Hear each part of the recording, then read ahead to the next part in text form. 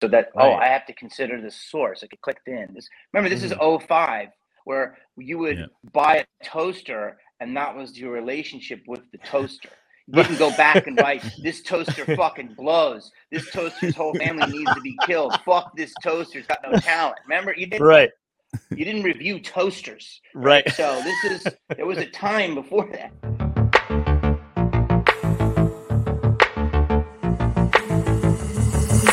Dystopia Tonight.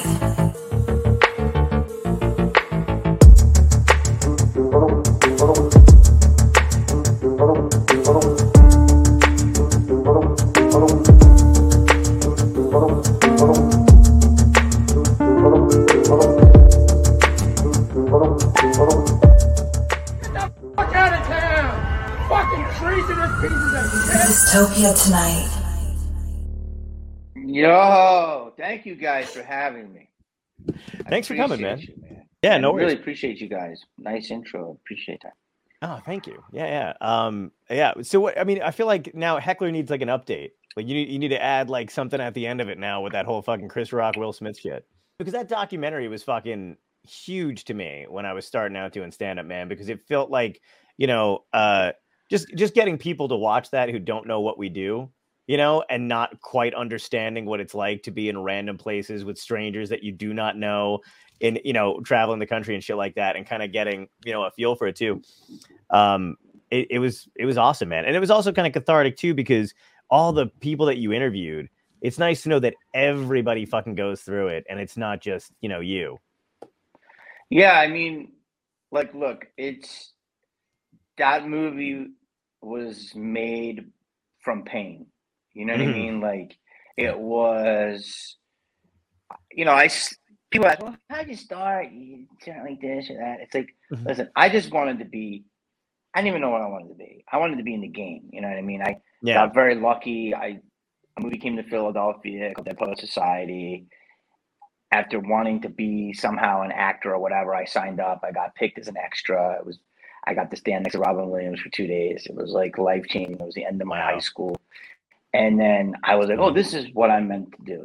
I had a teacher who was a substitute who was a big comic in Philly, and he would come in and do Daffy Duck impressions. And I'm like, George Costanza's teaching us geometry. Like, this is like, he would kill it. We follow over the Goofy. And I'm like, Jesus Christ, this is Richard. And I never knew it. He's like, well, keep doing math, kid. You're going to end up like me. And I'm like, what's that? He's like, substitute teaching and doing fucking shitty one-nighters in Poughkeepsie. I'm like, what is a shitty one? So I was probably like 17, but I had these weird-ass mentors that didn't know they were mentoring me, right? Right. So once I graduated high school, which I would have quit gladly, but my mother was very, wanted to do that. I just was like, started delivering pizzas, got into stand-up. Right. But that's a longer story, but I wanted to be an actor, stand-up. I had no idea. My people were Eddie Murphy. That's who my hero was. Rodney, these different Joan Rivers, who did it all. Joan was less of an actor, but she did a lot of TV. And did you get to meet Rodney and Joan or any of them? Never Joan. Her daughter, very nice. Melissa, had some good times with her. Nice. Rodney, I met. He bumped me at the Factory. He bumped me at the Improv. Oh, wow. And he killed. And then it's like that thing where you're like the new comic, and you're like, and now me. Yeah. And then, and I was like, I know this is a God-given moment. Like, this is so special. And I went up, and that kind of thing kind of worked. Like, now this guy. And then I said to Rodney from stage, I was like, dude, how do I get to audition for you? And I'm trying to work the impression. And he walked out, he goes, you got to have jokes, kid. And then like in the middle of like my set, he killed harder than anything I could have ever. Yeah, he was his heckle was the funniest shit. Oh, that's hilarious. I got to work on. You got to have jokes. Literally, he said that. And so hilarious. But I mean, if you're gonna get bumped, that's the way to get bumped. Oh yeah, absolutely. So which is a whole other thing, which I tell people now. We used to have something called Young Showcase Night in the 90s, where unknown comics would go up for people to see who's out there. I mean, it's crazy. We don't have that anymore. You know what I mean? No, it's like all the headliners would be on the road making millions of dollars, not doing 10 minutes, which that's a whole other ball of wax. I know, man. It fucking sucks. Like, you wouldn't see anybody past the middle in the clubs. Right. They would all be on the road. So Heckler was born out of, really a love letter in a way. I loved Comedian, and I think that's an amazing documentary. Yeah, it's a great one. And I just was like, comedy was the hardest thing, but yet it's kind of the most respectful, because at least the hecklers are there. Like, Dice said that to me. He's like, dude, hecklers at least say it to your face. And it's like online and reviewers and online. So that's what the movie was. It was slowly how we're morphing in to a heckling culture. To now, hecklers have whole careers. People do a whole thing of what I call negging people, where, they talk shit and they become bigger. There's been bloggers that have done this, have become huge. And quite frankly, comedians, rappers do it. Everybody does it, right? Yeah. I just want to do what I do. But it was very painful. And once I met, there were two moments in my career. Once I met George Lucas. Wow. Was one when IMDb boards had talkback and somebody said something bad about Robert De Niro in the movie. And I said, oh, okay, this is all BS now, because you can never say anything bad about Robert De Niro's acting. Like, he's one of the greatest. Like, so that, I have to consider the source. Like, it clicked in. This is 05, where you would buy a toaster, and that was your relationship with the toaster. You didn't go back and write, this toaster fucking blows. This toaster's whole family needs to be killed. Fuck this toaster's got no talent. Remember? You didn't review toasters. Right. So there was a time before that. And the second time I did it was when I met George Lucas, when I was filming my show for MTV, and it was a long, crazy story, and he did an interview for me for Heckler, and he's like, wow. He basically said, dude, there's creators and there's destroyers. Align yourself with the creators. It was very, very Star Warsian of the way he said it. And so it made me feel like you said. I felt, okay, we're always going to have these negative things. Yeah, absolutely. And it does free you up to really, because you know what's crazy is like you probably remember when you were a kid, you weren't aware of any of that shit when you were making stuff, whether it sucked, whether what anybody thought of it. When you were a kid and you were creating anything or writing anything, you just fucking slapped it against the wall and had a blast and showed it to your friends and laughed if it was ridiculous and then went about your day. And now as you get older, you're like, oh man, like you're just riddled with these insecurities. It's nice to be able to get back to that, Yeah. I was telling this last night. I was saying to somebody, I feel like, you tell me if I'm wrong, but I feel like comedy is kind of at the center of the universe at the moment. Between whether we're talking about news, comedians are being talked about that, if this is right information. Whether it's a scandal, comedians are talking about that. And I feel like it's never been the greatest time to be a comedian, but yet also, like you said, like people are coming for us, which is the most bizarre thing, because this and music is the last live action forms of entertainment. Absolutely. Yeah. I'll do you one better, man. So do you know Richard Zoglin? No. He's an author. He's a writer. And he came out with a book in God, I'm gonna fuck up the date. I think it was 2010. It was called Comedy at the Edge, and it was about the stand-up in the 70s and the 80s. But what I loved about that book was, you said stand-up, so basically comedy is the center of the universe. It was like that kind of then too, because what he did with that was tied it all together. It was basically like if our sense of humor was cultivated by comedians in those decades, because everybody that started doing stand-up and writing for themselves wrote for television, movies, doctored scripts for people. So all of that shit was born out of fucking live entertainment in the Improv and the Comedy Store and filtered into, society. And I think that's kind of what we're doing today too. Wow. That's so interesting. So you're saying it was a swath that was cut. And I think the swath, maybe it was known then and I didn't know it, but the swath seems bigger now. Like, it is. It seems like comedy is touching from politics, medicine, scandal, entertainment, rock stardom. Like, it's touching all of these things.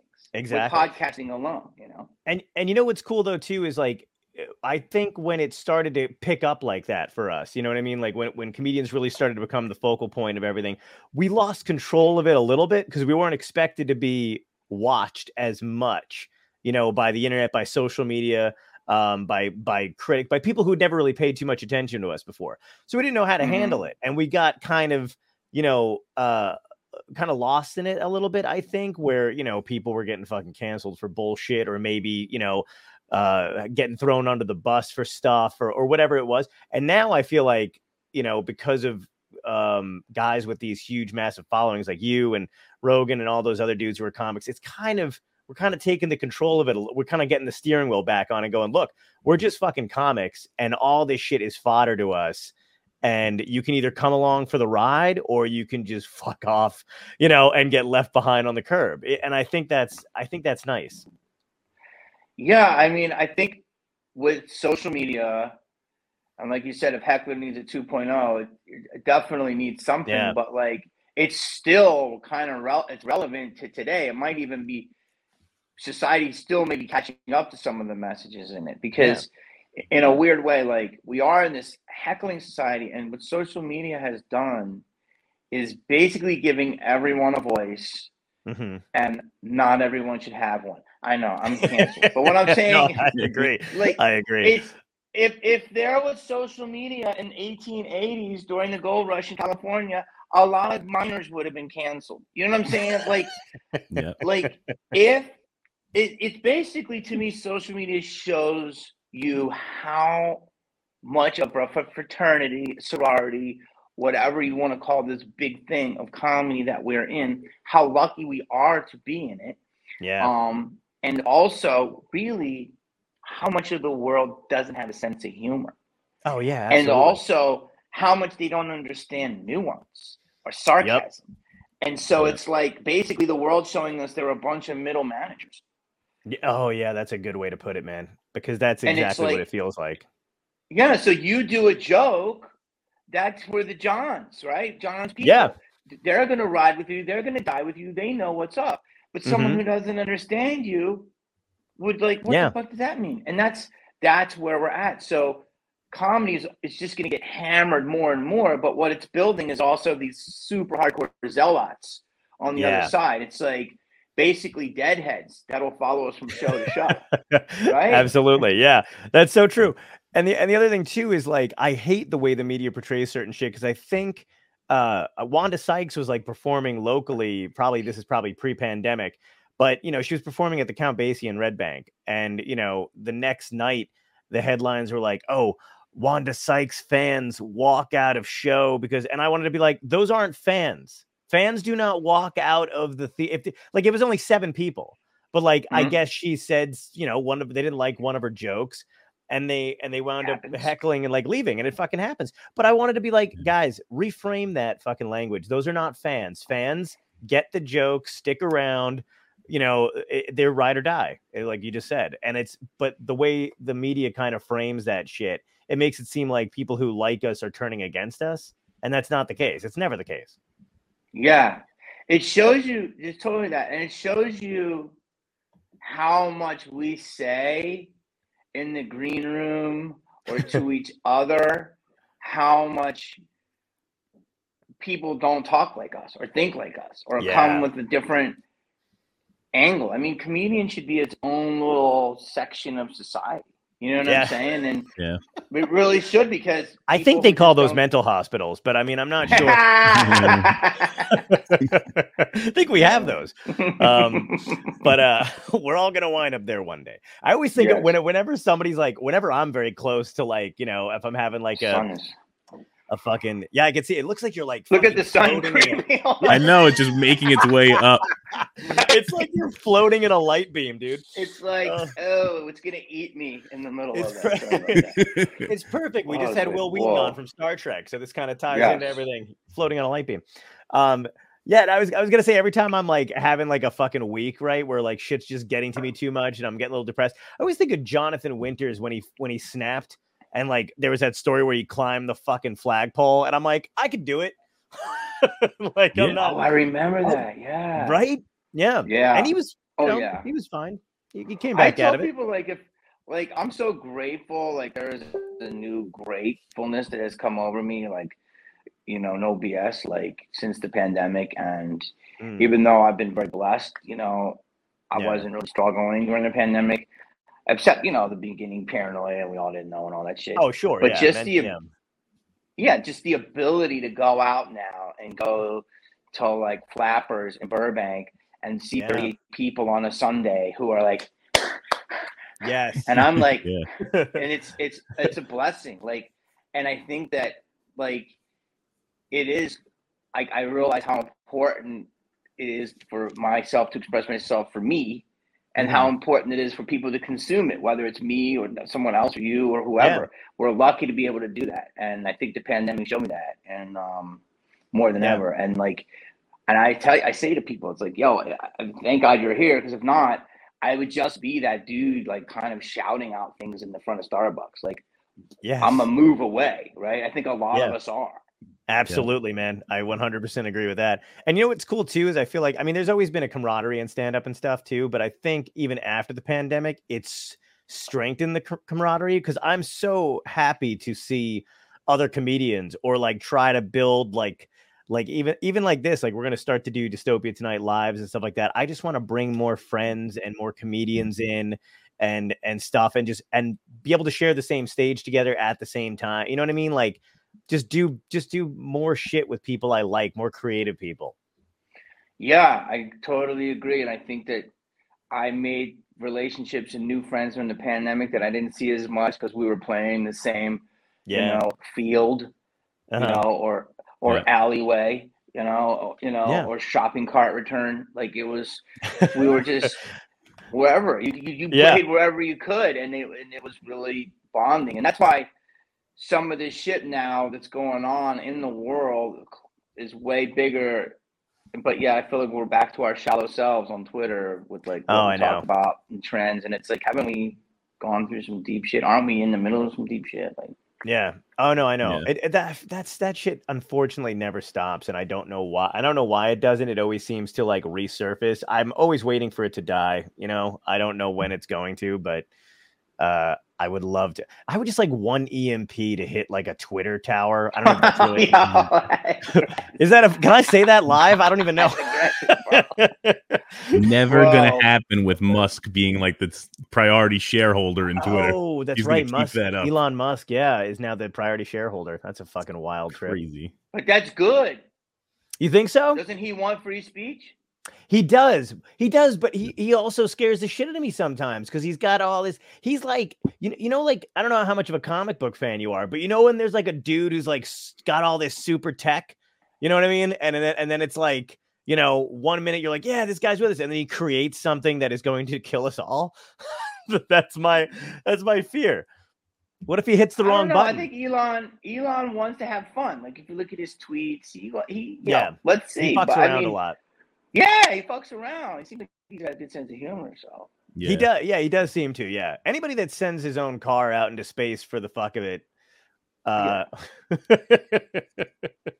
that's got to be the weirdest shit. We're sending. I don't know if you saw this recently, but I'm not even. I wish this was a fucking joke, dude. Scientists want to send unsolicited nudes into space to see if. I swear to God, to see if aliens respond. To see if aliens respond to it. I'm like, my first question was like, how fucking lonely are these scientists, right? And also, like, but they're basically sending the human anatomy out, but it is a nude. It's a fucking text message, And I feel like I've said. Wait, is it anatomy? Is it like a textbook thing, or is it actual? Like, the first person to get out there should be the black dude, Barry.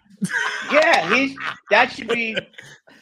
number one, right? That should be ground zero of nudes. He's a great representation. I mean, it's not exactly a true representation from most of planet Earth, I would say, but it would make us look great. You know what I'm saying? Like, yeah, everyone pick their favorite porn, send that out there. Yeah. Oh my God, that'd be fucking hilarious. Aliens are just like, God, they have huge dicks on Earth. Holy shit. we have to figure some shit out. Yeah. That's weird, but that's awesome. That's weird. Yeah. Yeah, I know. It is kind of weird what people are willing to do in the name of science. Yeah. We're not only entertaining, we're also educational. Thanks, John. I didn't know that. That's totally new to me. It's going to be weird to get like when they get like old Laverne and Shirley signal up there and then also just a dick. Where they're like, yeah. Oh, all right. I didn't think they could handle that. That's an interesting mix. It is. You're welcome for the imagery, everybody watching. Enjoy that. So how did you handle? I mean, we were all in the same place during the pandemic and stuff like that, but you went out and did some shows where you could. Did you find yourself being a little bit more creative though with the time you had? Or did you just enjoy the time off? To be real, like that's what I did. Like I would say from March to end of October, early November, like 6-7 months, I was pretty locked down on my house. Yeah. But like I was fortunate, I'm in LA and the weather was really good, and I do travel a lot, so I wasn't mad about staying at home. And quite frankly, I was Susie Homemaker. I was doing projects and cleaning up and doing a lot of life shit that I was getting caught up on, and so I used it for that, and then kind of got busy because people started doing Zooms. The community didn't let itself rest very long. Right. And, and then I would meet people like you, like New York, or I'd like Austin, I would do their shows or like some people in Florida. So it was a good mix of like talking about the community coming together. It was more even so much like grassroots of that. And so I was doing that. And then once we started going out, it was like, the dip the toe, parking lot, like the super hazmat suit, and then the next one a little less, and then I mean, but if you're going to a field and you see some huge comedian that's also in the field, you're gonna go to the field. It's like, this is where we're at, and like I do a whole joke about how San Diego really opened. Like people say like San Diego basically didn't know there was a pandemic. But I mean, they're like trying to kill it with Trulies. They just took a couple more Trulies. But they were the openest place for us, bro. Like, the farther south you went in California, the more you could do gigs, and it was wild. And from San Francisco, I've done it all. Like, and I love NoCal, but it's still more lockdown. And LA is kind of half. Yeah, it's pretty intense still.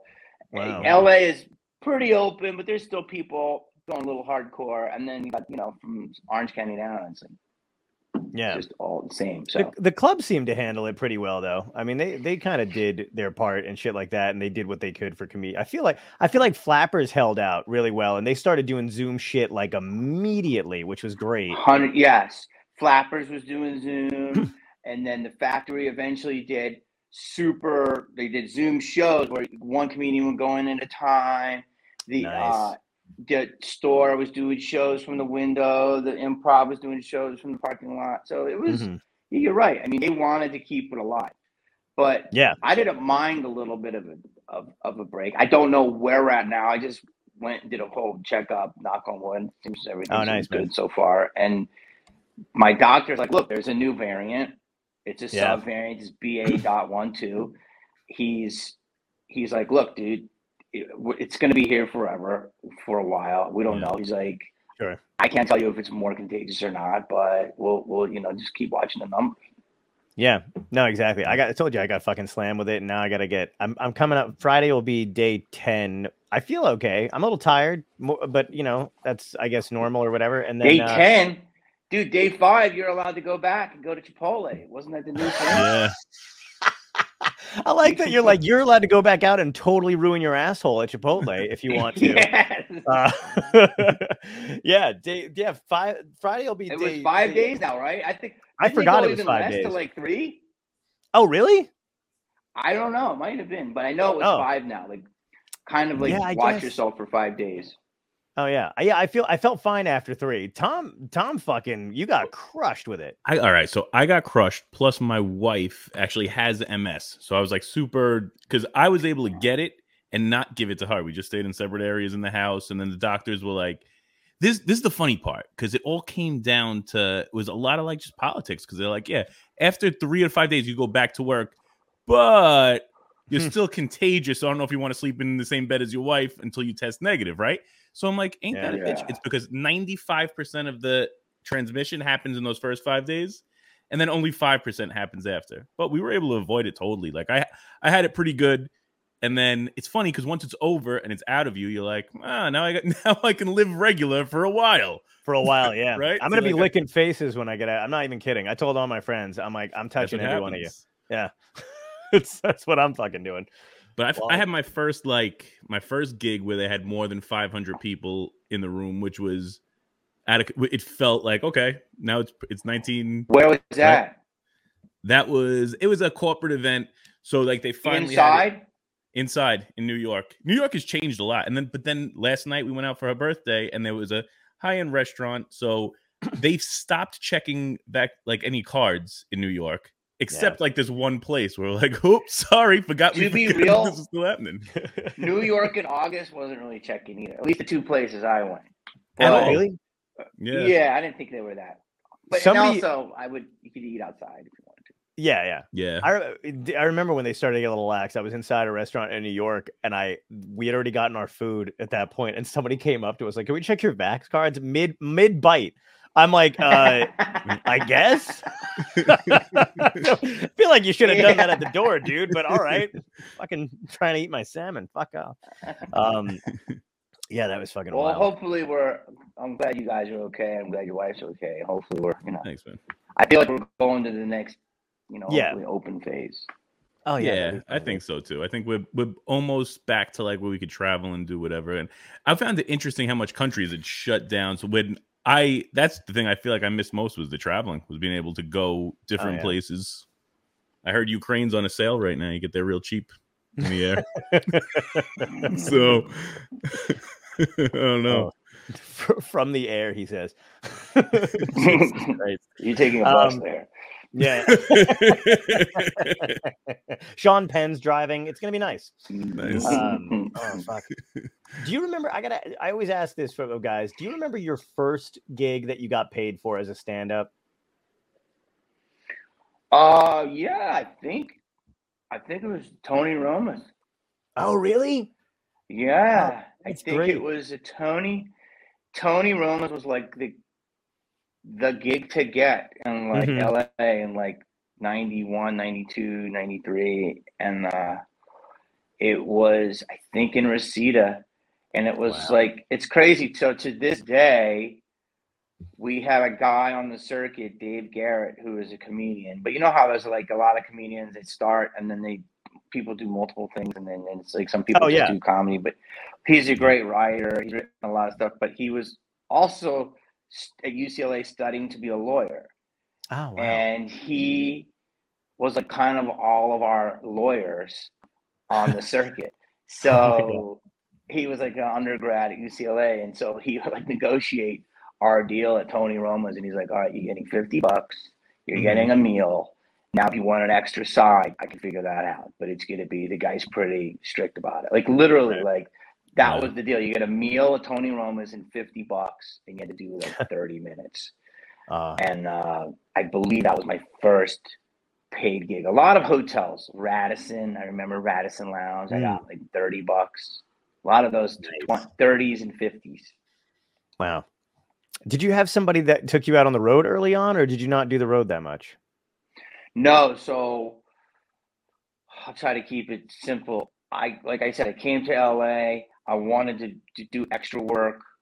So for the first year, I was trying to do extra work, but it's actually low key more competitive than acting because the barrier to entry is even less, right? You sign up.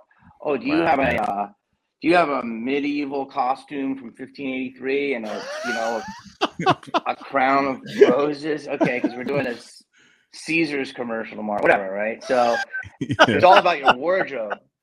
Right. So it was like get down to the set. Rally Burgers have, like whatever, right? So literally sign up at a place called Central Casting, and you do that. But so it's hard if you're not in there. So I did a couple of extra gigs, but then I had the regular jobs, delivering pizzas and stuff. And I did improv. It was long story short. There's something called Backpage Audition. Then I used to do improv, and I got into a group, and we did paid gigs, like a couple little corporates and some schools, but not much, like $25 or $30 a show. That folded. Another one I did, that folded. And so then after that, that's when I got into stand-up in like the early, like 91-ish. People were like, just do stand-up, dude, because, you can just build from there, do your characters or, figure it out from there. So I started like that. And for 4 years, I would say from 91 to 95, I was pretty much just on the open mic circuit in LA. This was pre-Starbucks, a lot of coffee houses, a lot of like, Indigo Girl types, poets. That's a real thing. Like we had our version of like the bitter ends of like that they had in the 60s in New York, but it was like, in Venice, and it was, Marina Del Rey and some Hollywood rooms and like hookah lounges. Literally, that's all I did was sign up. And there was a whole circuit, the comedians that some that now are on it, and people, some falling away. And then once in a while, I would get a spot on a New Faces where, you'd sign up and you have to wait 2 weeks. Right. And that was pretty much my life for 4 years and trying to audition for stuff. And then slowly I got, but all the stuff came from stand-up. Like I got my first agent who saw me at a club, first auditions. So then I went from zero. Then I started acting, and I got very busy in acting. Once I got my first gig, it kind of just snowballed. I got very lucky, but I couldn't get anything forever. Mm-hmm. And then when I started getting a name in acting, people were like, you got to do more. And I'm like, I can't headline. I have, 13 minutes. Like I thought I had a strong 13. I had a good, I had a shitty 8. You know what I'm saying? And so the first time my agent got me like a C room, like, off, not a lot of judgment, way off somewhere in Massachusetts. It was like a buffet, and I did like 20 minutes and then a lot of questions and Q&As. And I bought, and then I bought another guy to help me. But basically that's when comedians started taking me out, so they liked that I would do with the press. And so great comedians like Rick Overton, love Rick Overton. Great guy. Craig Shoemaker, Bob Saget. These guys would let me open for them and do 12, 15 minutes. And that helped me a lot because I did not have anything past that. And then I would eventually, built my minutes up until they started. Gary Valentine used to let me middle for him. Oh, nice. And so, I was already known, but I just didn't, I didn't have it. Right. So I was building it up. And I was okay with that. I was okay with going, listen, I can't headline yet. Right. Yeah. It's so weird, man. So, I feel like that, which is kind of fucked up, right? Because, dude, I could go on a whole 30 podcasts about this. The reason my acting career took off is because I saw the clubs. You're going to like this, but you're going to hate this. Yeah. Not giving me spots because I wasn't known. And I go, well, how do I get known? They're like, well, we like TV and movies. I go, but this is a comedy club. And they go, yeah, but you don't have any fucking credits. And I go, I know, but this is like a comedy club, right? And they're like, yeah. So they would get mad at me. So that's when I really focused, and I'm like, okay, I'll figure out this fucking credit thing, right? And literally, like the improv in the early 90s was insane with just goats that would walk in and do spots. Right. So it was actually a great time to not get spots. I mean, it would be littered with sitcom stars that were in town and just want to work on a quick end for the Tonight Show or whatever. That's awesome. Yeah. But like then when I got credits, they were like, come on in, and they would put me on a Saturday Night Show and I would eat a dick and I'd go, because I didn't get better at your club. Now you've got me. And I have to like get somebody like you, and I go, yo, I got this premise about a white rapper. Help me with, you know what I'm saying? So it's like, So it's really the comedy clubs, as much as I love, it's like, do you want to cultivate funny people or do you want to cultivate famous stars? And so, look, I understand that game. So I got famous before I was known as a comic, but I went on the road for a long time and played Dayton and stuff and do 20 minutes and bring great comics. And I got better that way, but I didn't get better because I was famous. But you were like the original version of like these TikTok stars or these YouTube stars that don't have an act but can sell a theater, and then they're like, "Come and do it." Yeah, but I was honest about it. I was. See, I started as a stand-up, and then I got so busy as an actor. And I thought, well, I'm probably not going to do stand-up anymore. And then my agent's like, "Look, man, I can get you a college. All you got to do is 12 minutes at lunch." And I could handle that. And they were like, why is the guy from Scream in the lunchroom? And then I would do like... Are we all going to get murdered right now? What is going on? Yeah, it was even the rules. But it was like, I would play the fall gigs and the, Greek weeks and all that shit. Right. And then I would build my way up. But, but the truth is, like, the clubs would give me an offer and I'd be like, I can't do it. So I would always bring better people with me, but I would really hone my craft under better comedians who were like, okay, you're at 20 now, go middle. Yeah. You know what I mean? But that's genius. Yeah, that's genius in and of itself, though. And the other thing, too, is like, that's the crazy shit that we have to do just to do what we love half the time. You know what I mean? Like, like you were like, I've got to get famous just to tell dick jokes. I know. And I was at that point, I was doing boob jokes. But like, to me, this is why I want to build an app and I want to build a club. Like, I'm going to give the idea out, but I don't care. I want to have an app where it's AI rated on 10 data points of the night. So you put it up in the room and it's based on originality, laughs, dealing with hecklers, cursing, whatever. 10 data points. I know comedians are going to hate this. And then you rate them. And then you go, here's your score for tonight. Boom, come back. Or if not, you have too many dick jokes, rework them. I'm saying comedy should be 100% decentralized, democratized. Like, you cannot like a basketball player, but if he drops 30 a night, you cannot deny him. But I feel like comedy, there are people that are hilarious, that are not getting their justice dues. There's people that aren't funny, that are, and all in between. And it's, to me, if the audience is laughing and they're building something, hey, but that's what's weird about it. Like, completely agree. It's to me, if you keep your overhead low as a club, and I love the clubs, you can cultivate totally funny comedians that aren't known, and you don't have to rely on the star system. And I don't think the star system is bad, but I'm saying it's, in a perfect world, you start as a comic, get your 5, get your 10, do your TV spot, do your 15, go middle for somebody who's known. So it's absolutely that's my opinion. And even for like headliners that are local and shit like that come into the area, you know what I mean? If you use them to, I remember starting at a club when I was younger. I was, working there, even doing the door and stuff like that, and getting on stage that way, like my first year or two into comedy. But man, they fucking would bring in the same guys every month, and then the audience started to dwindle because it's like, they, these guys are not, they're quote unquote headliners, but they're, basically within the tri-state fucking area, and they're not writing new material. You know what I mean? How many, wig jokes can you fucking do? And hear again and over and over. And they would bring those guys in, and they weren't kind of cultivating newer comics. And I'm like, at least if you mix it up and put us in there, then at least gives them something to come back for, or something new. I remember moving out. When I moved out to LA, the same thing happened to me. I was in LA for 2 years. I moved out there in 2015, and I didn't fucking understand. I've been doing comedy 10 years at that point.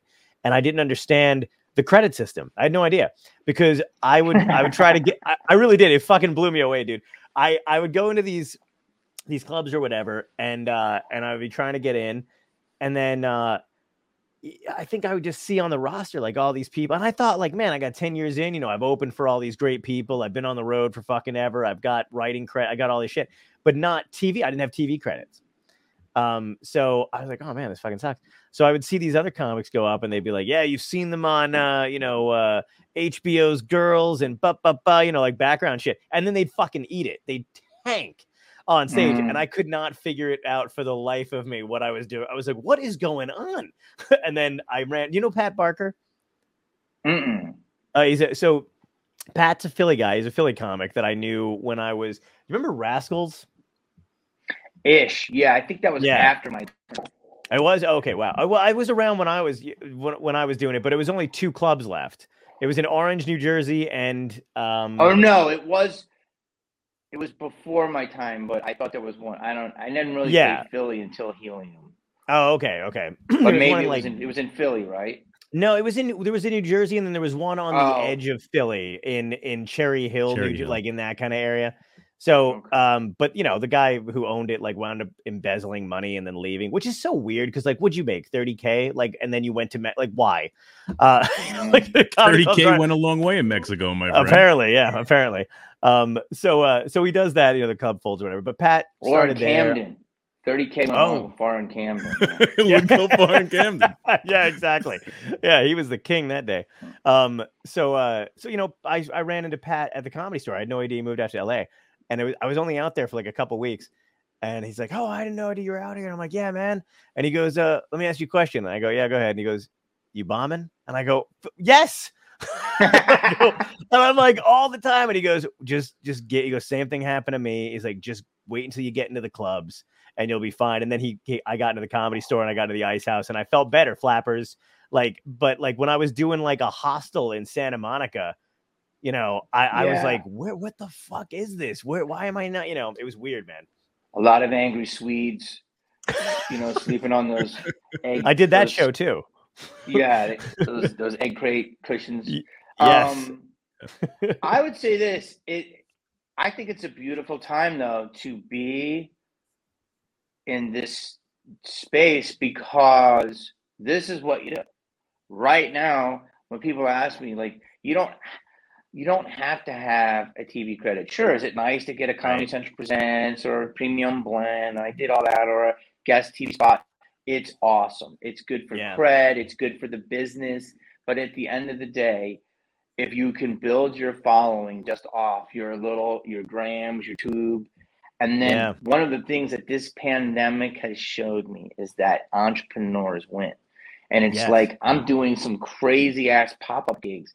So it's $120. I mean, 120 people. But guess what? They're there. They're selling. They're rabid.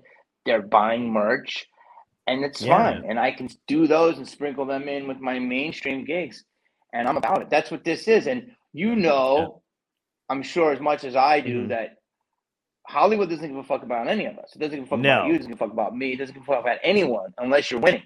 So if you're making noise over here and you're blowing up, Hollywood's going to go, "Hey, John, come over here." And at that point, you can decide what you want to do.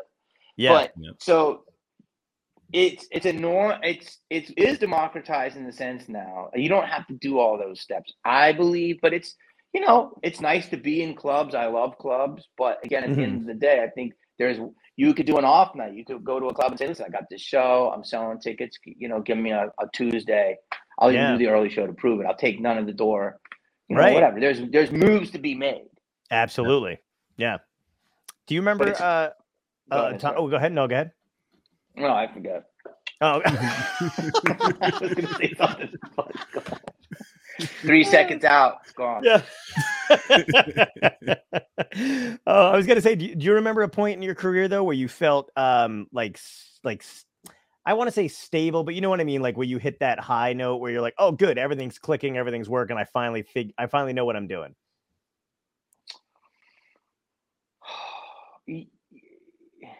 Yeah, and no. I would say probably 2002 to 2005.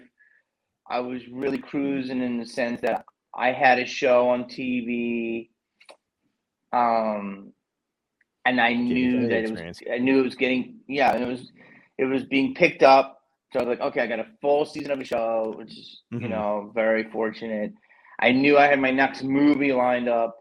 Nice. And then when I started filming Heckler was when I was like, okay, I made a deal to do my first special for Comedy Central. And I'm like, I've got all of those lanes covered. Now all I have to do is just execute, right? Right. And and I had, every big rep and, like from the publicist to the agent to everything. And it takes a team to, a village to build, whatever. It takes a village, they say. And so the issue is that once certain cracks started happening, maybe the movie didn't perform as well, or your ratings dip, or sudden cancellations and stuff, that's when you really got to figure it out. So then as I was riding, I can enjoy it for I've been enjoying it for a while, but there are shocks to the system that come after, for a good 2 years, 3 years, do my shit, grab my check, bounce, do my bounce, Right. Boom. And then shit starts getting rocky. And then you're like, oh, fuck, this is new ground. And then so you have to readjust. And I have gone through probably rough seas, I'd say about 4 times in terms of peaks and valleys of my career. And now you never figure it out. Right. You are always a work in progress. You realize what it is you're doing, and you figure out what you are. And right now I'm kind of in my most calm place. That's great, because the pressure's off, not just for me, but also the business is so different. It's completely different. The distribution model of the business is completely different. There are people that had the #1 movie in America, and they're huge. But they might be huge in a smaller bubble than what it was. Right. Okay. And people might be talking about the DeMillo sisters more that weekend. Or when an album came out, it was the biggest of that weekend. But now it's not. Everything is almost death by 1,000 cuts.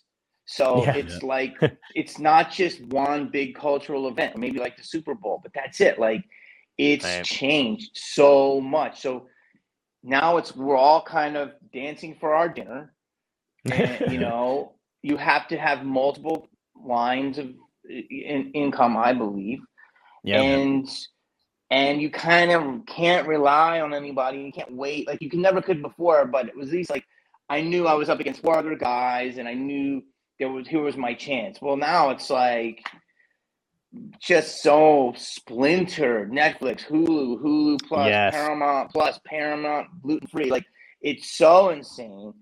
And now and there's also like, I'm not going to say this in anything, but there's like, I've had a good run, and I'm not saying my run's done, but like, there are certain things right now, like, I won't be considered something just because of my skin suit. You know what I'm saying? Like, right. I'm a white dude, early 50s. I get it. And I get it, by the way. You know what I mean? Everybody should be considered. So I kind of, have been put in my own little thing. And since I'm a person that likes to do his own thing, I don't mind it right now. So now I know it's like, part of it is just where we're at in terms of the entertainment landscape. Plus COVID. Oh, sure. So I'm kind of like I'm living like a YouTuber. Like, I look at my number on YouTube. I just got my Instagram monetized. I'm gonna try to do it all that way. Like, I've seen that pop up on mine. Yeah, I gotta ask you about. I've seen that pop up on mine every now and then. It keeps asking me to do it, and I was skeptical, and I have no idea what the fuck they want. I know they want a bank number, and I'm like, guys, come on.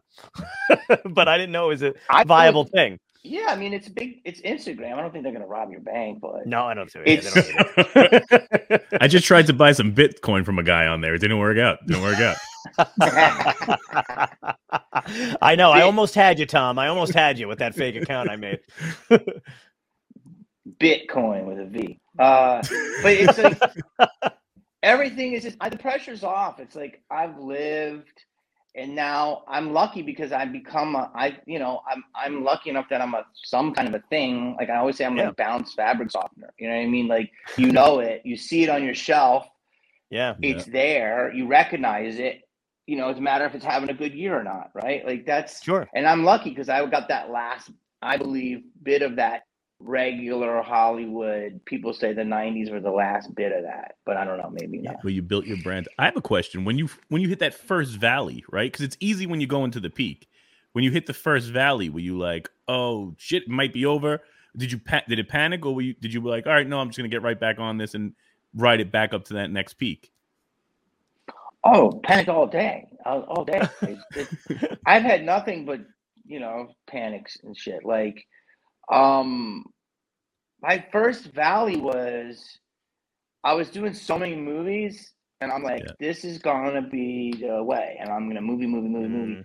And then I was becoming the guy from the late 90s to 2000 where I was like the third lead, and I was like the funny guy, right? The funny friend.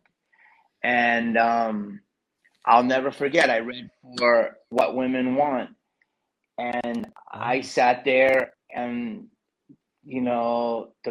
God rest his soul, the casting director, Howard Fuhrer, I believe he passed away, one of the most legendary casting directors in all of Hollywood. And he goes, I don't know what I'm watching, but I like it. And and it was a late audition, and I believe it was Nancy who directed that, who directed The Holiday and all that stuff. And she's like, I know, it's different, it's weird, but I don't, it could work. Like, and they were, it was so cool because they were talking about me in front of me, which is rare. Right.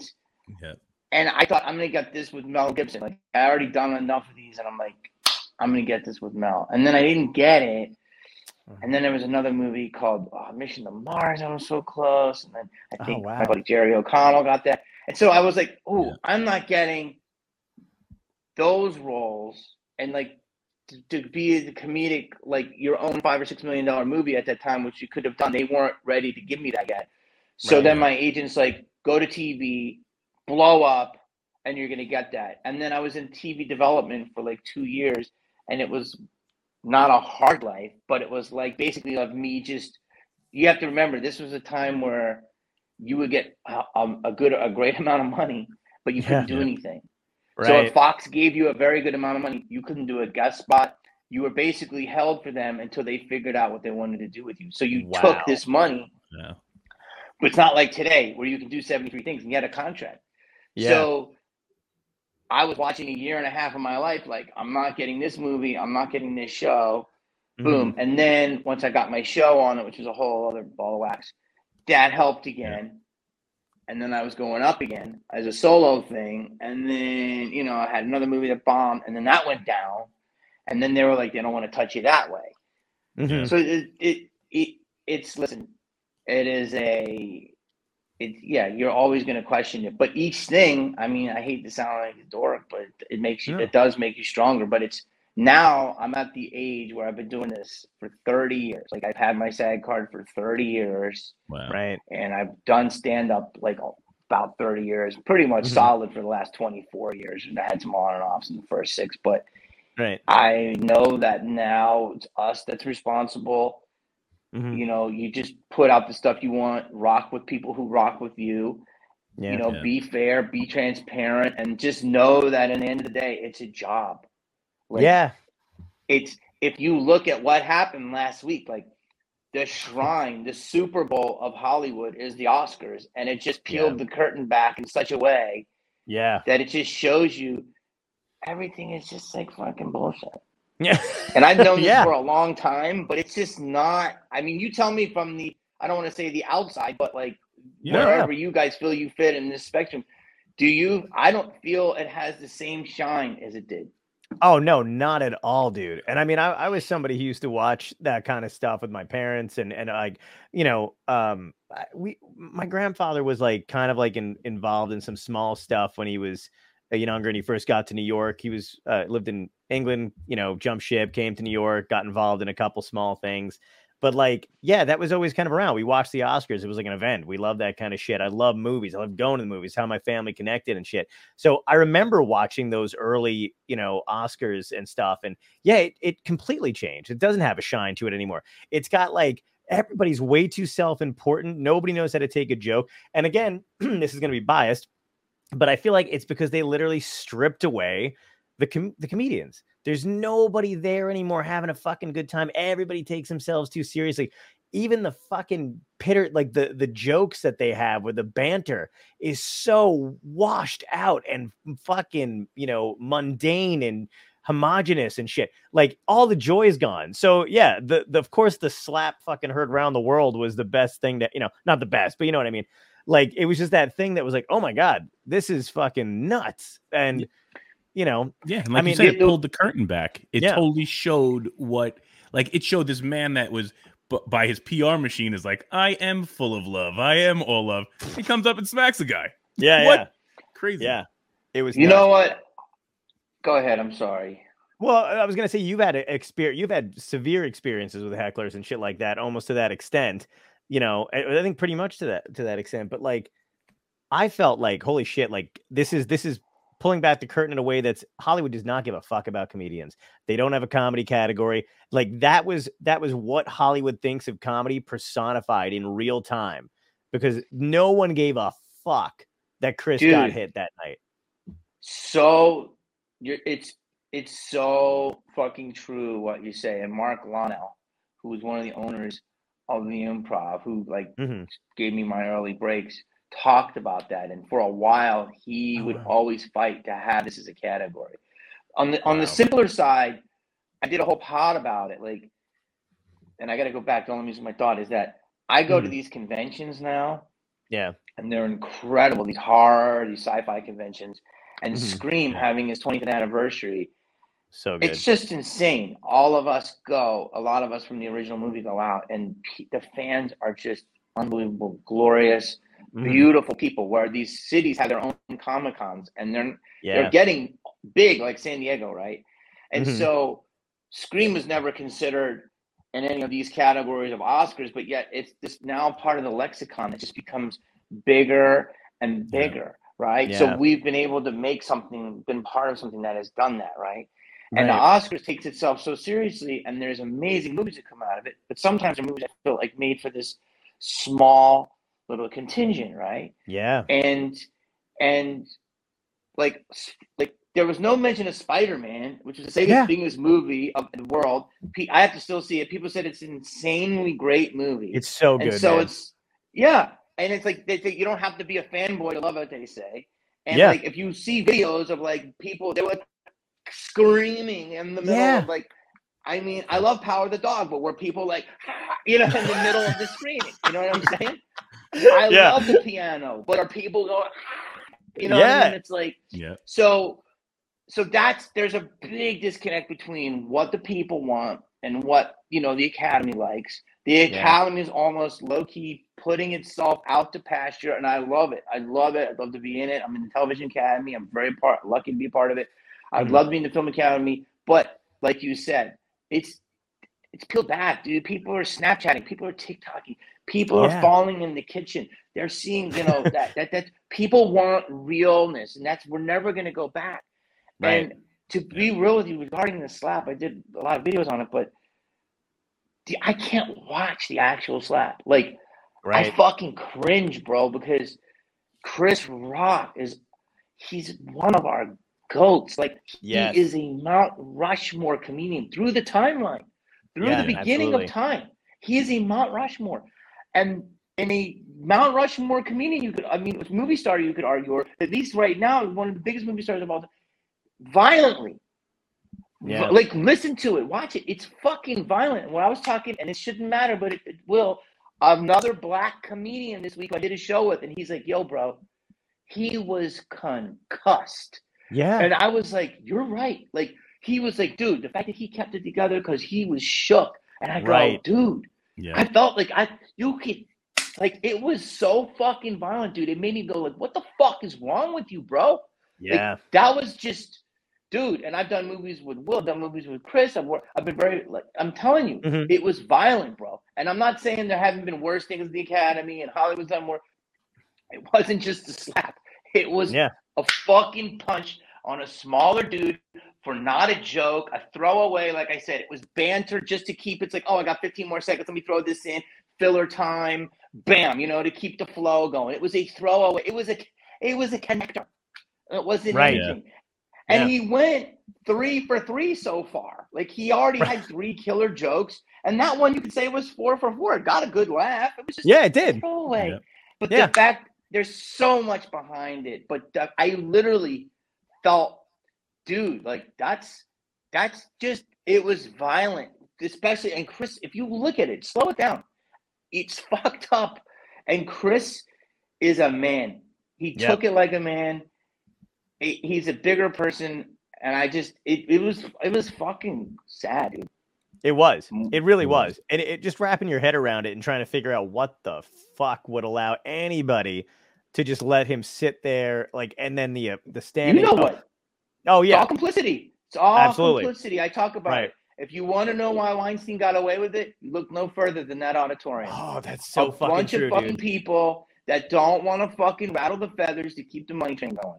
Fucking agents, managers, publicists, they're all sucking off this teat. But this teat is getting smaller and more irrelevant. And I loved the teat when it was fun, but it's not anymore because people are screaming from the mountains of how good they are. But then there's a bunch of bullshit. Right. Yeah. Yep. And you're right about that. You know, I always talk about the Marvel movies and shit like that, where it's like, you know what, if you want to bring the Oscars back, if you want to make them fun for people and bring a different audience in, and even if you want to boost the ratings, fucking acknowledge the shit that brings people to the movies, that makes them get excited over shit. You know, I mean, it's insane to me that one of the arguments I always hear all the time is, you know, from like, you know, the older directors and shit like that, which obviously they have a right to say they're massively talented, whatever they want. Right. But they're always like, oh, it's taking away from. I'm like, bull fucking shit. Look at any one of those actors that has made money doing those Marvel movies. They've done more smaller projects, passion projects, Netflix movies, regular smaller indie films that wind up in a couple theaters because of the money that these other movies bring in and allow them to do. They have the freedom to do that kind of shit because they're raking it in everywhere else. So, I mean, I feel like, I think like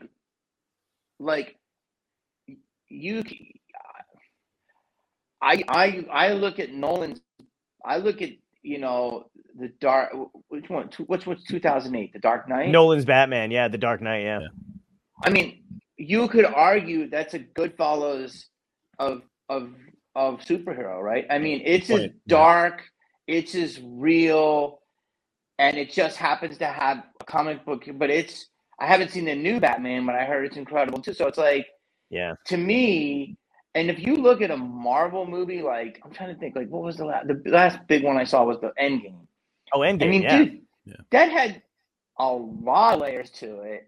Yep. 6 special effects, but also, like, hard. Like, there was moments I caught myself getting a little choked up. But, dude, the comedy is on point. Right. And it's like, there's a difference between, I understand what people are saying, and it's like, not everything is going to be, you know, Hal Ashby. But these dudes are inspired by Hal Ashby, you know, and Martin. So I think that there's love in both, because at some point you have to look at that.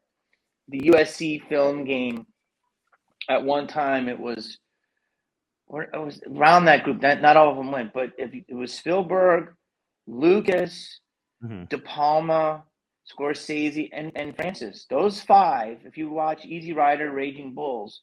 Oh, yeah. And they all went in different directions in what movies they make, but they all made great movies. Right. Okay. Yeah. So Godfather, is it any more impactful or less than Star Wars? Right. I mean, you know what I mean? So true. And they all came out of the same kind of 60s counterculture.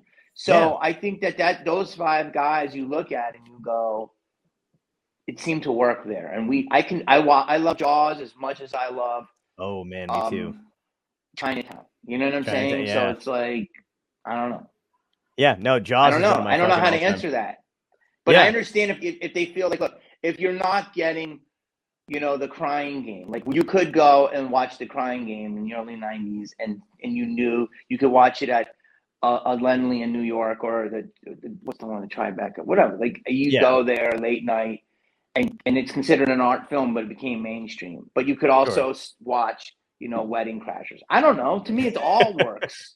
Exactly. But I guess there's room. I guess, though, because if there's so much money being made in a Spider-Man movie, it kind of pushes out a smaller movie to go right to streaming, maybe. I guess, yeah, and also Scorsese, I think, used the kind of publicity he got trashing Marvel movies to boost The Irishman, because it didn't do that well. Like it got like critically, it did well or whatever. But I don't think a lot of people, they were like 3 fucking hours of Robert horrible CGI. Horrible CGI. Right? Yeah. I mean, they couldn't get a guy from X-Men.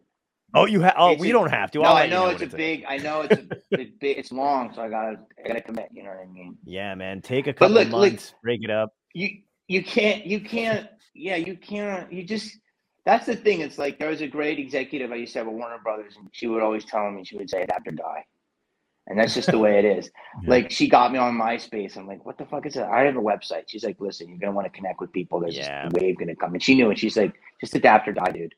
And that's what it is. And I'm not saying that people are going to be aged out. They're not. But it's like, right. I'm much more. I just had my first little joke, just a simple joke, go viral on TikTok. My first million view.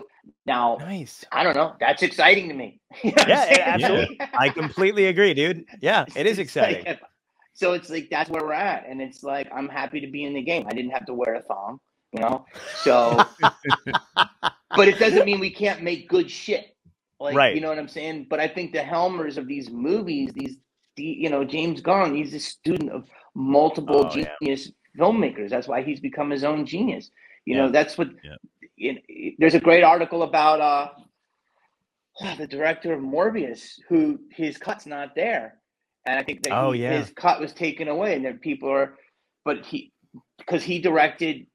Oh God, dude, what's the movie? Safe House. You ever see Safe House? Oh yeah, yes. I have. Yeah, great fucking movie. Denzel and Ryan Reynolds, and they're like, "How did this guy make that and that?" And well, he's not saying anything because they want to rough, but they're saying the studio took the cut. So it's like the Marvel is completely movie fucking maker friendly. You know what I'm saying? Like, and so I don't know. I'm rambling, but it's just I think we just have to grow. Like, great actors are in the Marvel universe. Absolutely. Yeah. And it's shown, what I love? I like when people get pissed off about it not being adult or movie, like, oh, I can't wrap my head around the magic and all that other shit. And I'm always like, dude, our entire lives are magic. Are you fucking kidding me? Every 4 years, a different political party gets into office and casts a magic spell bill that blocks some shit the other party did, and then they get elected, and then they cast their counter spell, and it's like it's all fucking made up bullshit. You know what I mean? What are you talking about? Dude, that's such a good analogy. But like, even if you weren't a fanboy, like I'm not a comic book dude, I don't know enough about it. But like, dude, I was so into Thanos and like the last movie, like, and I was like, it was low key science. Like, oh shit, like with like quantum entanglement and like in multiverses, that shit is being talked about in all science papers right now. Absolutely. So it's kind of like, totally. It's not just Superman of '79, Richard Donner. It's much more. Oh. Yeah. No, exactly. Yeah. All that shit. I love when they kind of get into some real shit and people are like the fact that like Neil deGrasse Tyson has to break shit down every now and again where they're like, well, they were kind of right about this. And you're like, fuck yeah, they were. There's timelines. But like the escapism is the escapism, but it's, I don't know, you could escape in a fucking gangster movie too. I mean, totally, absolutely. And also that's the thing too, man. It's like if I'm gonna pay close to fucking $40 to go out to see a movie with someone plus food and drink, you better take me to space. I don't want to see I don't want to see George Clooney at 60 struggling with 7 I don't give a fuck. I don't care. So you want to go in the 4D theater like I do. You want those speakers right by your ass. Yeah. You want to be able to order mac and cheese with truffle. And you can't just watch Marry Me. Sorry, J-Lo. We love you. But you want to go to Xenon. You want to follow that origin story of that blue chick in Guardians 2. You know what I'm saying? I'm with you. I got you. Yeah, man. Well, we're getting close, man. I want to talk about your podcast real quick. I fucking love your podcast, man. It's crazy good. The guests that you have on are great, and I feel like, I don't know if I'm just, I don't want to say reaching, but like with the documentary style that you kind of did, you touch on a lot of personal topics as far as performing goes with different people that I really love. Like I like seeing, an actor's perspective on the struggle of performing and things like that, and maybe like dealing with the same shit you had to deal with starting out and on the road, stuff like that. Is that what you tried to do when you first started it? You bring those real elements into it? Well, you mean my pod or when I started this journey? When you started the podcast, I feel like. Oh, yeah. When I started the pod, well, I'm sorry to cut you off. No, it's fine. When I started the pod, I was like, basically in a nutshell, we're dinner entertainment, right? Like you were saying, like comedy still to this day is fighting for the respect in this universe, right? Like, I mean, you could say that court jesters always had the king's ear, and maybe after they cut off 3 other people's heads, the court jester's still around. But he was always a minute away from being in one of those stretched machines, right? Like, so, but we were literally called the court jesters, But I trust Bill Burr more than I trust CNN for information. You know what I'm saying? So comics are that, and that's a good comic is where we're at, like George Carlin or Pryor telling you these harsh realities and then giving you sugar at the end so you can digest it, right? So to me, I started the pod because I didn't people have a lot of preconceived notions of me and how I am, and I am all those things. I am fun, I am light, I can be goofy, do characters and be big, but there's a lot of deeper topics I want to talk about. And what pods have done is shown comedians' other side. So if I can put those out there and build that, faction of my audience, and then use my skill set to go sell them to you live and make them a little funnier without the pressure of having to get a laugh every 10 seconds, that's why I did it. And also just to share, like, it's therapy for me. Like, the curtain is, there's no peel back the curtains. There's no curtain. It's just done. Like, to me, it's just like, we fucking want to connect. There's no more false airs. Yeah. Like you said, the slap was little, but it was very big. And people are going, all these people make a big deal about this and that. But like I said, the anger and the violence which was there for it was just because it was Chris. It was just so disrespectful to one of the greatest of all time. Would someone else, would Yo-Yo Ma, like, I'm not even being funny, go and fucking smack the shit at A-Stock Perlman? Like, it's just insane.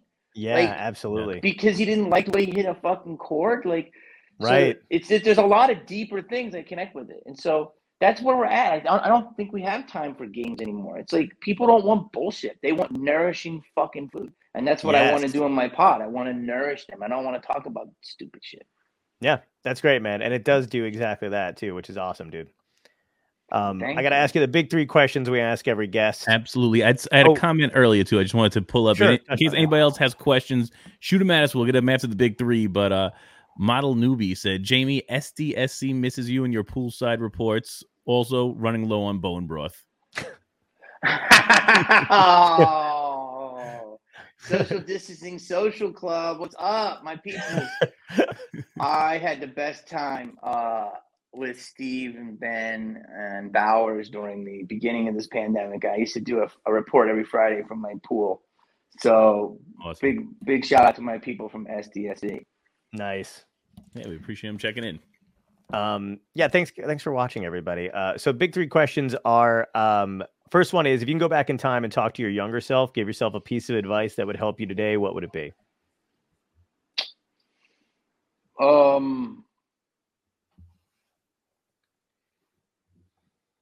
It's either between it's all going to work out or nothing really matters. But I kind of already subscribe to nothing really matters, but I get tense in moments where I don't think something's going to work out, but it is. But I don't want to tell the younger self that it doesn't matter, they don't try enough. But somebody who's more successful than me told me, what do you care about your legacy for? You're going to be dead. Yeah. And I was like, dude, it hit me like an arrow. And I was like, you're right. He's like, you fucking in the dirt. You're worried about your fucking plaque or your picture. And I was like, yeah. It just, dude, it fucked me up. And I was kind of took the pressure off. It just hit me at 51 years old. I was like, it's kind of true. But you obviously still want to do shit. So you don't want to be total lethargic. But I would tell myself, just ease. Yeah. That's awesome, man. Second question is, what had to end in your life, good or bad, that led you to where you are today? Ooh. I would say, traditional Hollywood. It didn't end, but it doesn't come as easy as it did to me. And I mean, I still work in it, but that enough shunning from that, or we're not into him right now, led me to this, which is low-key more exciting than I've been in a long time, because I can put it out and I control it, and people seem to like it. So that makes me feel like I wasn't totally wrong in my beliefs. Oh, that's an awesome fucking answer. That's great. That's great from like a creator perspective, right? Yeah. Like you finally have full control. It's no longer put into anybody else's hands. Yeah. And it's, as long as you play within the rules. I mean, we do have some rules on these platforms, but they're pretty lenient. But, as long as you don't go crazy. You want to hear something crazy?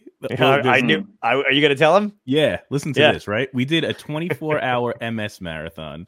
So we did, and a bunch of great guests, including Art from Everclear came on because he's an MS warrior. My wife has, so that's one of the reasons why we did it. We raised a ton of money. We had a great time. We had so many incredible guests all throughout for the 24 hours. One gentleman at 4 a.m. in the morning, who's from, he was a big band back in the day, right? Yeah. We'll tell you backstage if you hang out backstage. Yeah, we'll I'll tell you backstage, who it was, because we had to pull down. We had to pull down. Did it get you dinged? Oh no, we pulled it down. We lost having it out there on our platforms. Yeah, because he took his dick out and waved it around on air, and we're like, "What?"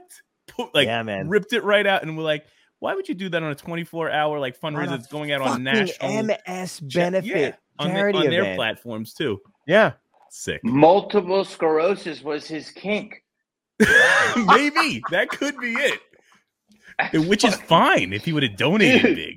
If he would have donated. Did he donate big, or did he donate small? Yeah. Wait, he whipped his dick out? Whipped his dick. Dude, and the craziest thing is like, we didn't even, it was me and Tom, because Tom and I stayed up for 24 hours for the charity thing. There wasn't even any. Is he into women or men? He wasn't even any women. There was no chicks on at all. Nobody. And the craziest fucking thing is it was like, you could tell that this guy had done that shit before, because we don't know how he got his fucking pants down, man. It was 1 minute he was focused and with us, and the next minute pants were down and dick was out. It was nuts. And his dick was out. Yeah. And what was it? Did he say the reason his dick was out for? We pulled him. Tom pulled him like real fucking quick. I was like, and we were just like, we're gonna end up with a strike on us. I'm not trying to get a strike on the platform. I would have gotten a fucking ban or some like shit on the channel. And the other thing is too, is like, we were 11 hours in already, so it's not like we could even like cut it real quick and just start it over again. We were like, fuck. So, plus you're tired, so you don't know, is that his nose? Is it a dick? Right? Exactly. That's just a weird. I didn't know we were going to go there with that story, but that's you have to tell me off air. I'm going to tell you. Yeah, well, hang out backstage. I'll tell you who it is. You get in trouble for that. Yeah. In this day and age, that's the funniest part. We're like, what the fuck? Like, so that's very late. That's very late 70s, early 80s. Indeed. So what you're saying is we were visited by a time traveler. That's actually kind of cool. If we're got a silver lining this shit. Indeed. Lindsay actually has a question too. She wants to know what your most embarrassing comedy moment is with another comedian. Oh God, Lindsay, that's like, these are like embarrassing.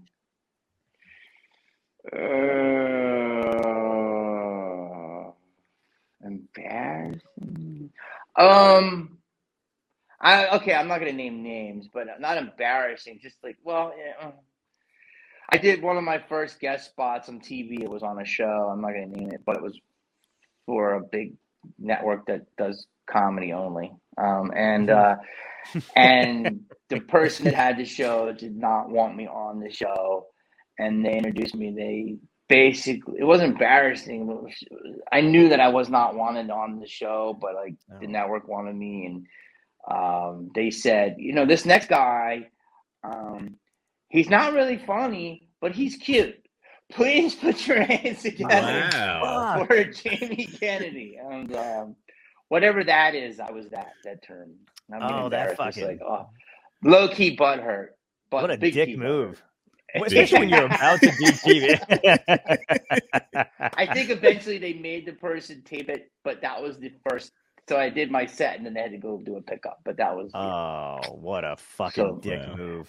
I got a few of those, but I'm sure we all do. You know what I mean? Nice. Yeah. We get to trade those names off air afterwards. Sorry, guys. Yeah. And last question ties in with the show. It's my favorite question. So if this is a genuine dystopia, more so than it already is, but let's say alien zombies, fucking comet heading toward the Earth. It's the last day. How does Jamie Kennedy go out swinging? What's your epic death? Oh, Jesus. Wow. This is, I don't know, dude. I've done so much that I've been very fortunate, and I haven't drank in a while, and it's not that I'm sober, but I just was like, I'm gonna, and part of me would like grab a bottle of red and grab like 2 Percocets because that's a really good feeling. Part of me might be, in some type of sexual situation. I don't know. But part of me just might be praying with the rosaries, dude. I might go back to my early altar boy days and just try to figure, is there a spot for me? I might go there. I'm at that place in my life where I might just rosary it up, dude. All right, I'm gonna tell you right now. Rosary and Percocet. Rosary and Percocet. All right, I'm telling you right now what I'm thinking, because we have an artist that draws everybody's answer to that question for the album cover of the podcast episode, right? So here's what I'm thinking for you. You're having sex, praying with a Percocet and a fucking bottle right next to you. That's what I'm thinking. I smell a hoodie. I think there's a hoodie in that, bro. That's fucking great, man. We'll get you one. Oh, that's fucking awesome. Dude, thank you so much for coming on and spending time with us, man. I appreciate it. Dude, thank you. And I appreciate you, having me. And I'm sorry, I get busy. And it's like funny because in these DMs, I have these people that I'm like, oh, I forgot that DM. And yeah. So I'm glad that we have. I'll give you my number too. Yeah, please, man. I mean, awesome. Two men can DM in 2022. It's okay, everybody. Hang out backstage real quick, man. We'll be right back with you. All right, brother. We'll see you in a little bit. Thanks, man.